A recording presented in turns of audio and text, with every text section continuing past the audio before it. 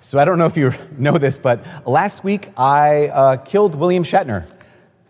So if you're here at Mass, except for the night Mass, I was like, oh yeah, William Shatner used to have this do-it-yourself show on TV before he died. And then I got all these messages from people saying, you know he's not dead. And I was like, no, I did not know he was not dead. And I'm really sorry about that. I did not mean to kill that guy.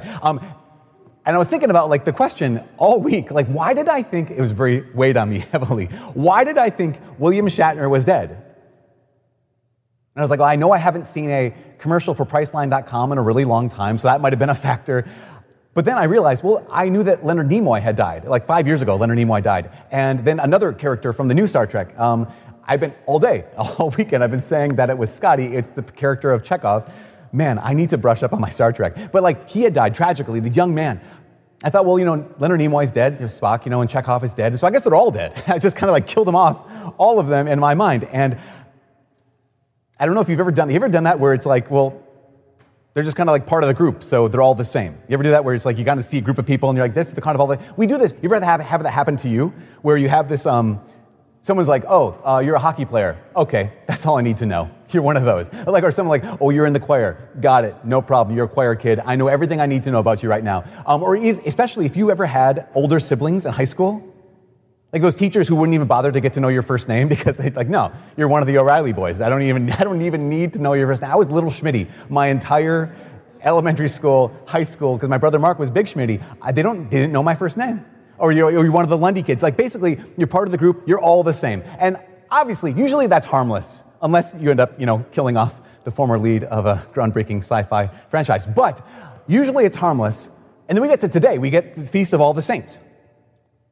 And the problem is, if we think in our minds that here's all the saints, that means basically all the same.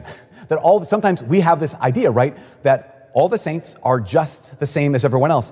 And the problem with that is, not only is it just plain wrong that the saints are just the same, but it actually could lead us to a place of discouraging despair, because we've been doing this series called Roadmap, right? And the whole purpose of your life, God made you on purpose. The whole purpose of your life is to be a saint.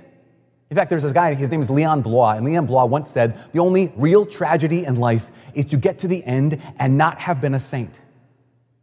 That we realize that the purpose of our lives is to live, the big what of our lives is to live in such a way that one day, this feast day, is your feast day. That's our call. To live in such a way that one day, with God's help, this feast day is your feast day.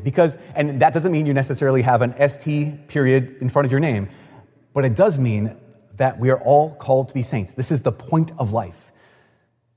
And if all the saints are just all the same, then not only does that seem bland and very cookie-cutter-esque, but also it seems completely impossible, because I know myself and I'm not anything like those saints. I know myself and I know that I'm nothing like the saints that I've read about. We have to realize this, first of all, tonight. None of the saints are the same. Not one of them. They come from every background, they come from every race, every nationality, every ethnicity. There are some saints who are born destitute and live their entire lives in poverty, and there are some saints who literally are born into castles and they were royalty their entire lives. You have some saints who are geniuses and some saints who never learned how to read. We have some saints who were physical giants and some saints who are physically broken. We have some saints who literally were former slaves and other saints who were former slave owners. I mean, just even some of the saints we all know, like St. Peter and St. Paul, so different. You have Paul, who was so hyper-educated. He was educated by one of the most influential rabbis of his day, Gamaliel. And you have St. Peter, who was uneducated, who might not have known how to read, who might not even have known how to write. Both of them saints.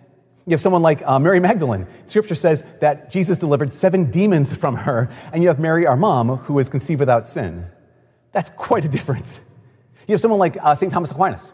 When St. Thomas Aquinas told his family that he wanted to enter the Dominicans, they literally put him under house arrest, and his brothers hired a prostitute to bring to his room to basically tempt him into sin so he'd be so discouraged that he'd give up his dream of being a Dominican. You have that experience versus St. Therese of Lisieux, who not only were her mom and dad both saints, literally canonized saints, but every one of her sisters entered the convent. It's kind of very, very opposed, very different lives. One of my favorites, Blessed Matthew Talbot, is an Irishman who was an alcoholic, who encountered Jesus in this powerful way, and he was freed of his addiction. And a Chinese man named St. Mark Ji Tin Chang, who was an opium addict, He died as an opium addict. But he, with his last breath, gave his life for Jesus, for the faith. So different. You have one of my favorite saints, St. Moses the Black, who's also known as Moses the Ethiopian or Moses the Strong. He spent almost his entire young life as a marauder, as a bandit, as a murderer, and a thief. He got to a monastery once and became a monk. At one point is the story about, here's Moses the Black as a monk in this monastery in Ethiopia. And there were other bandits who were going to raid the monastery. And Moses the Black came out and beat them all up, carried 4 of them, like by the scruffs of their neck before the abbot, and said, okay, so I beat them up, I subdued them. I shouldn't kill them, right? Like, we don't do that here. And the abbot was like, right, don't kill them. That was enough. Those 4 bandits also became monks. Moses the Black actually died laying down his life for the other monks. So there's another band of marauders who came to the monastery, and he stood in the gap while they fled. You have someone like Moses the Black and someone like St. Catherine of Siena who lived in her parents' house her entire life. So very similar to many of us. But who also counseled kings and she counseled popes. Remember what St. Francis de Sales said. The whole key, our guide through this whole time, this whole series, he says, what does the saint? Be who you are and be that well.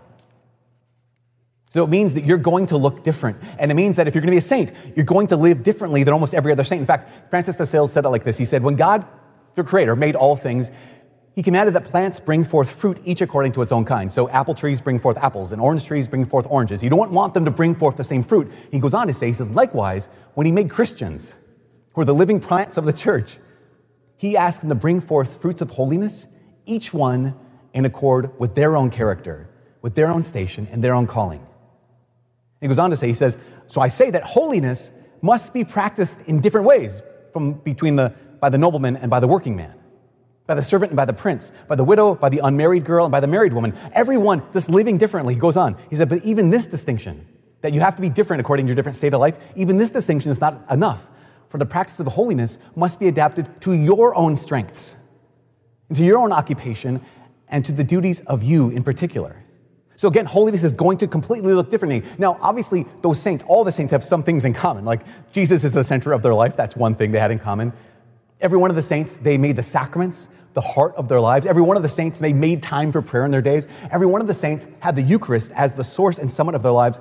Every one of the saints had a devotion to Mary as our mom. And as I was thinking about this, every one of the saints had a devotion to the Blessed Mother, except for one. There's only one saint I can think of who wasn't devoted to Mary, and that is Mary herself. But all the saints, no matter how different they were, they also all had this. They all had a plan of life. Every one of them had a roadmap. Every one of them knew the what they were made for. Every one of them knew who they were as a child of God, and every one of them had a roadmap. They had a plan. Remember St. Francis de Sales, again, he said, the Christian life requires strategy. That no one ever accidentally lives on purpose. So they all had a plan. They all had a roadmap. They all have what they call a rule for life, a rule of life. Now, I know when I say the word rule, that some of you are like, okay, that's it, I'm out. Because sometimes you just don't like rules, right? I want to be able to do what I want to do, and I want to be able to be spontaneous. And it makes sense. We rightly rebel against rules when they're unfair or when they're unjustified or when they're unreasonable. So when we encounter rules that are unfair, no, of course we're going to rebel against that. I don't know if you ever played tag with someone. Of course you have. But if you ever played tag and you're like, no, I caught the tail end of your shirt, that means I got you. But then when they catch the tail end of your shirt, you're like, oh, no, you didn't touch me, really? That's unfair. So stop doing that, you guys. But if rules are unfair, we don't like them. If rules are unjustified, we don't like them. Basically, this rule serves no purpose. There's no reason for it to be here. It just gets in the way. We hate rules like that. And there's some rules that are unreasonable. They're only there for their own sake. They ask too much. They actually take away from the game. So I just invite you to do this. Think of your favorite game. Whatever that thing is, whether it's a sport, playing soccer, or some board game, or whatever your favorite game is, whatever that thing is, whatever game you love playing, it has rules. It has to. The point of playing, the point of a game is fun. That's the whole point. If you're not having fun, don't play the game. The whole point of a game is to have fun. But a game without rules not only ceases to be fun, it also ceases to be a game. And the good rules are the ones that serve the point of the game. So if the point of the game is fun, the point of life is God. The point of life is to love God by being who you are and being that well. So when you write your rule, because that's what we're going to do over the next 3 or 4 weeks, we're going to write our own rule. Like, what is your rule of life? What is your roadmap? That rule has to serve the relationship. The point isn't the rule. The point is the relationship. That if we're going to create a roadmap, that roadmap has to actually get you to where you're meant to go. Because without a rule, we're merely reactive. Like, without a rule, that's when we become slaves. Without boundaries, we don't know where we are. Without guideposts, without markers, without a map, then I actually can't do what I want to do. Without a rule, without a roadmap, then I can't be spontaneous. So we think sometimes that rules are a straitjacket, but no. Good rules are meant to be the road. So again, in the next couple of weeks, when you write your roadmap, when you write your rule, you have to do it like this. You have to write this rule, your rule for your life, as someone who actually cares about you. I think too often when we write a plan for our lives, we are like the meanest people in the world to ourselves. Like, you're going to get up at this time of day. You're going to do this all day. And then at the end of the day, you're going to crash into bed because you're exhausted. So there, that's how tough people live. Like, no, write your rule in the next couple of weeks as someone who actually wants to see you succeed. So not as a tyrant to yourself, but like a good coach. Because what does a good coach do? A good coach, they know your weaknesses. They know your strengths. They know what you're good at. They know where you struggle. And they want to see you succeed. They want to see you get to the place they know you could be.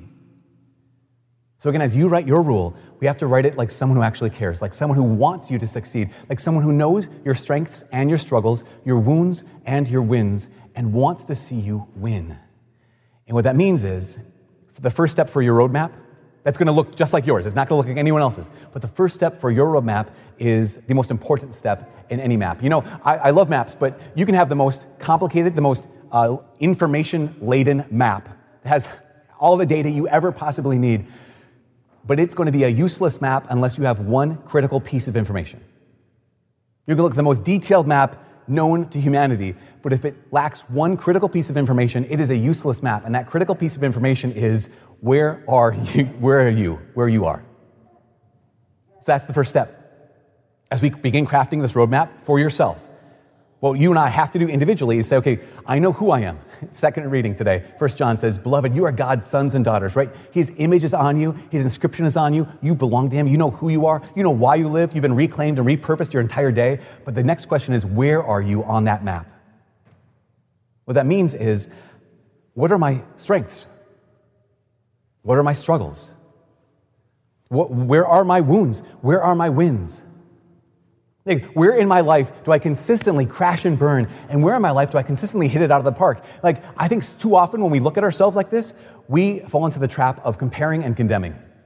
We look at where we've fallen and we're like, I shouldn't do that. I'm so stupid.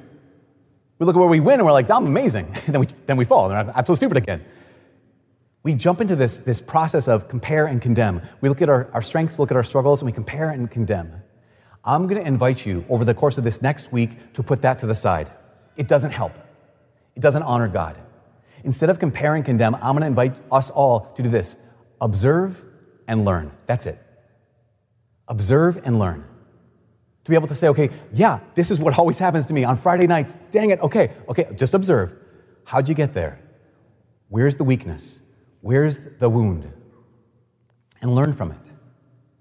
You know, to be able to do that is called non-judgmental observation. It's kind of a psychological deal, but it's that sense of, like, I can look at myself and not jump to the short-circuiting of condemning myself. I just look, observe, so I can learn. And you do this calmly. In fact, I heard a priest recently tell this story about this village that was next to this monastery.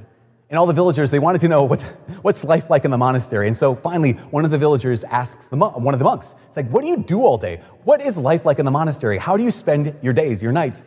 And the monk looks at him and he said, well, we fall down and we get up. And then we fall back down and then we get back up. and then we fall back down again, and then we get back up again. And to be able to I know that about myself. Like if any of us are gonna be honest, that's our story too. Like, what do you do on Monday? Well, I fall down and I stay down. Okay, that's where we short circuit ourselves. Observe and learn. Here are my strengths, here are my struggles, here are my wounds, here are my wins. That's where I am on this roadmap. And then the next thing is if I know where I am and I know where I fall, I know where I drive off the road, that's where I build guardrails.